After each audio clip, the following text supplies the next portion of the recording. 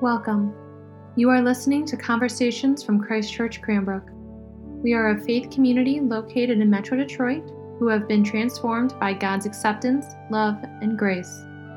Whoever you are, wherever you find yourself on the journey of faith today, we pray this podcast will feed your soul and inspire your spirit.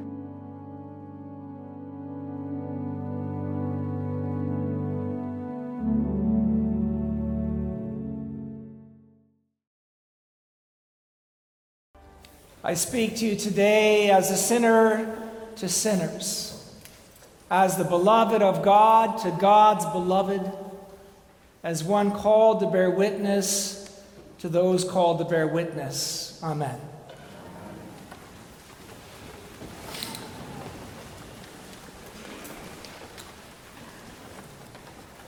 Over the past few days, my heart has been so heavy. It's been heavy in part because I have been dwelling on this war in Ukraine, and I cannot get over the atrocities and suffering that I see, the children, the mothers, the refugees, the sadnesses, the atrocities. And I've been sad because I've been thinking about Buffalo and Texas and the incredible sadness that comes from hearing about the suffering that those children felt in their last moments. And I've been sad also for the loss of my cat, my family pet. And this sadness has truly disarmed me. I didn't know how sad I could become for losing a family pet. And maybe it's because I feel like we're walking through layers of grief upon grief upon grief these days. And maybe it's because there is something that happens when you pull in, you rely on this little being that comes to be part of your family and comes to be so much part of your family you can't imagine your family without her. But this loss has affected me and still affects me. She was euthanized yesterday, and she went peacefully and beautifully as she came to us peacefully and beautifully. She was a remarkable cat. I have 2 cats, so I speak from authority. When my youngest daughter, Rose, went through a crisis and was struggling with her own life, and when we as a family had gathered around her bed to somehow hold her stable and not have to take her to the hospital yet again, our cat, Artemis, climbed up onto the bed and went up to her and curled next to her and began to comfort her. And it was amazing. That was the source of comfort for her. And she became her reason for living. Artemis kept my youngest daughter alive. So she wasn't just a pet. She was a remarkable gift to us. And I am going to miss her terribly. And this was a revelation to me because I had never had a pet like that before, where you come close to that animal and you have this kind of relationship with it. Years ago, a friend of mine published a book on the Gospel of Mark. It was with Oxford University Press. It was astonishing, and he said in his acknowledgments to Mickey, a very fine cat. And I thought at the time, who does that? Who dedicates years of research to a cat? Now I understand. She was special. And as I was thinking about what to say today, I decided, instead of trying to compartmentalize that grief, to look at Pentecost through it. Because I think that's the work all of us have to do, because we're all grieving in some way or another. And one of the things that makes this time so difficult for so many is that we all have grief upon grief upon grief, and somehow we're trying to find our way. And one of the things that my friend who wrote the brilliant book on the Gospel of Mark, who dedicated to Mickey the cat, one of the things he used to say to me that was incredibly wonderful is he said to me that animals are always close to God. Animals always have a complete communion with God. Animals are always obeying their nature, which means that they need no redemption and they need no grace. It's we, humans, who don't obey our nature. It's we, humans, who get out of sync and out of communion with God. It's we, humans, who try to operate in a way that goes against what God has created us to be. We're the ones who need a Savior. We're the ones who need redemption. And in heaven, so my friend assures me, in heaven we will reach and find the animals, and instead of blessing them, they will be blessing us. Now, this distinction is really important for us to keep in mind when it comes to Pentecost, because the Spirit comes to us as grace. The Spirit comes to us and reminds us that you and I, in and of ourselves, have no power to save ourselves. You and I will constantly go against our nature. You and I will constantly create communities that fall short. You and I will constantly be making mistakes again and again and again. And the blessing of Pentecost is that God has come to be with us and to fill us and to indwell us and to give us grace so that we can do some good in this world, so that we can go with the grain of God's love and God's wisdom, God's truth, and God's peace. And this image of Pentecost is important for us to keep in mind today, because we are living through so many reminders of what keeps us from being who we were created to be. We have so many reminders of the fallenness of our community, of all the things that keep us from being who we ought to be in God's name. And Pentecost is a reminder that it's not enough to know Jesus. It's not enough to believe in Jesus. The Holy Spirit has to come and enter into us and change us and transform us, and most of all, reconcile us to God. In your bulletin today and in the art I've provided for you, I offer a piece of art that captures part of what I want to say, because the title of the portrait is called Babel, and it's by Scott Harking, an artist in Detroit.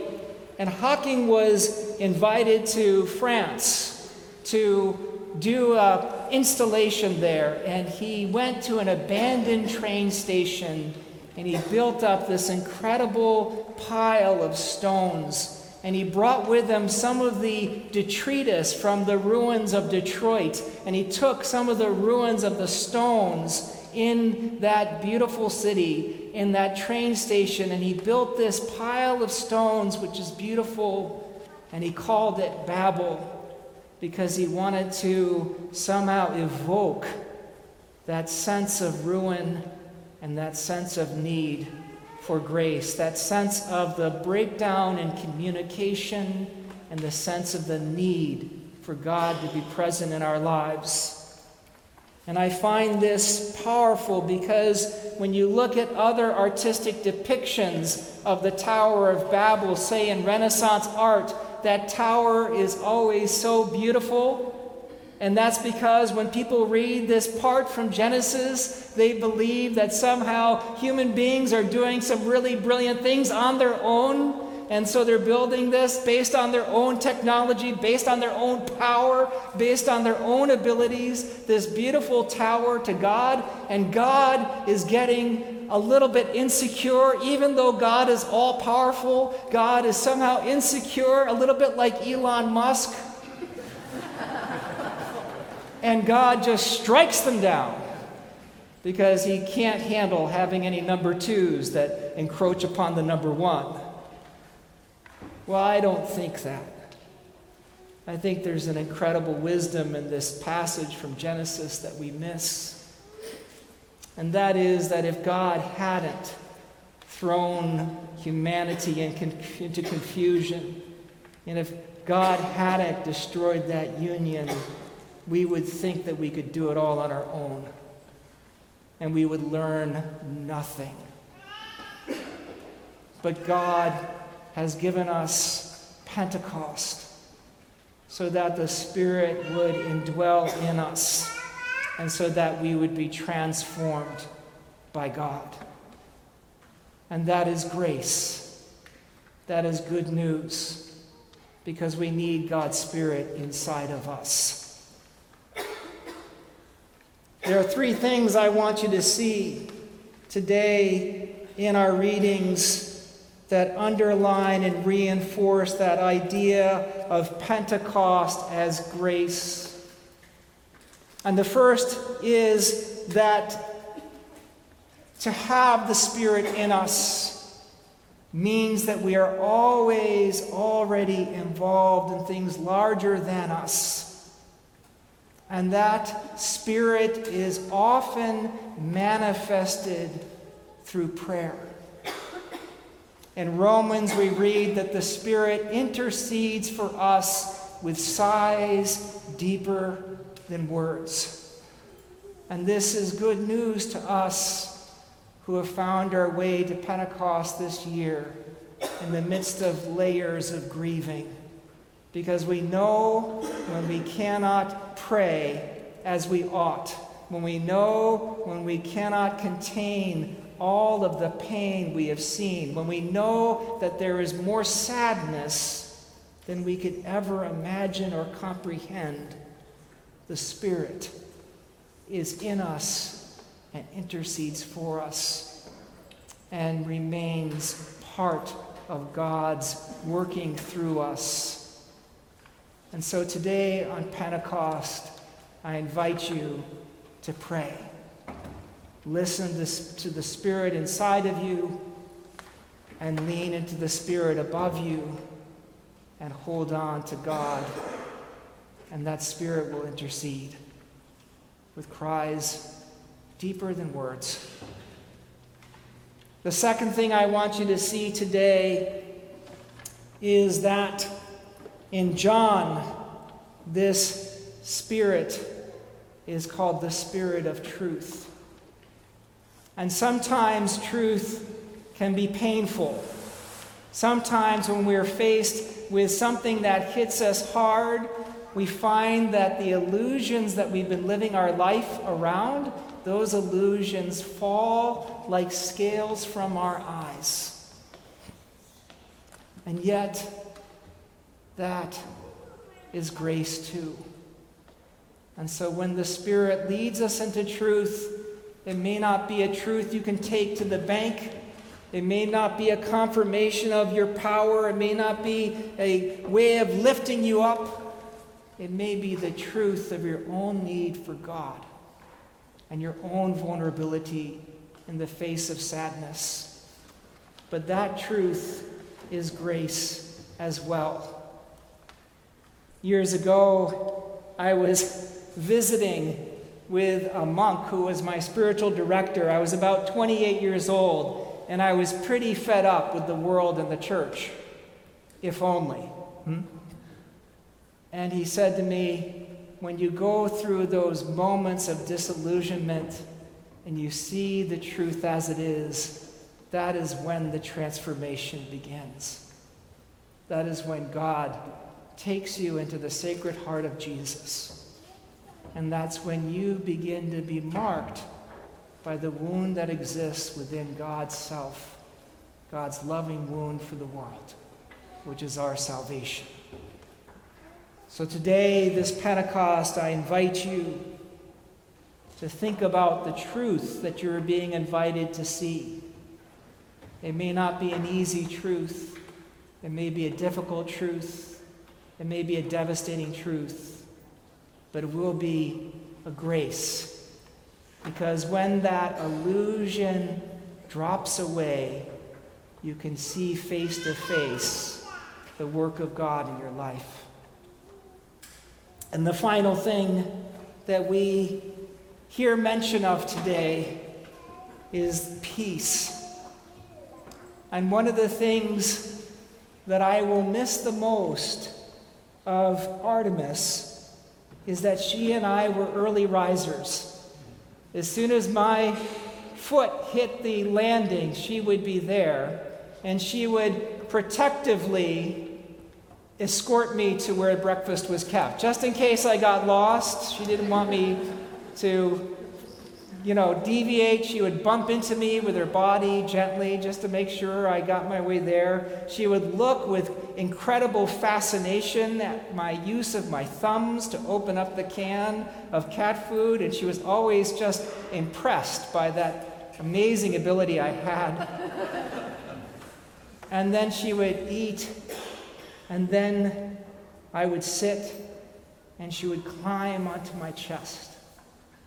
And she would look at me, winking and blinking and squinting and taking delight in me. The peace of God passes all understanding, we read in the scriptures. And that's because the peace of God always passes understanding. It's always beyond what we can know, but it's always close to us when we choose to feel. And so today, on that Pentecost, I invite you to lean into that peace. And now that she's gone, I have to believe that that peace remains and will be with us forever, because it came ultimately from the Spirit, from the things around us that we hardly see. And today I've asked the children to come and teach us in a song, again, the song they performed. So if you all go to page 3, and the children are going to come out again. And you can all stand this time because they're not performing this time. You're here to help. No, right over here. Okay, yep, that's fine. Maestro, take it away.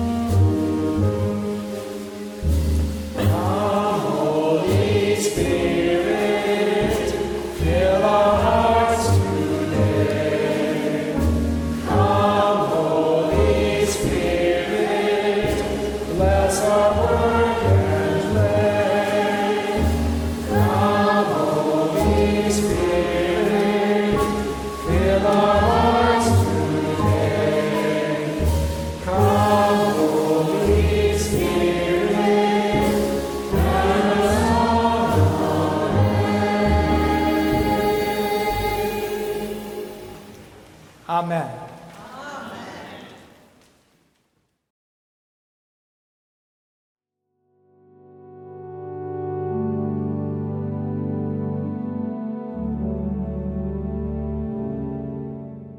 Thank you so much for listening to Conversations at Christ Church Cranbrook. To learn more about our mission, worship services, and learning opportunities, please visit us at christchurchcranbrook.org. You can find us on Facebook and Instagram at Christ Church Cranbrook. We look forward to you joining us again, and may God bless you now and always.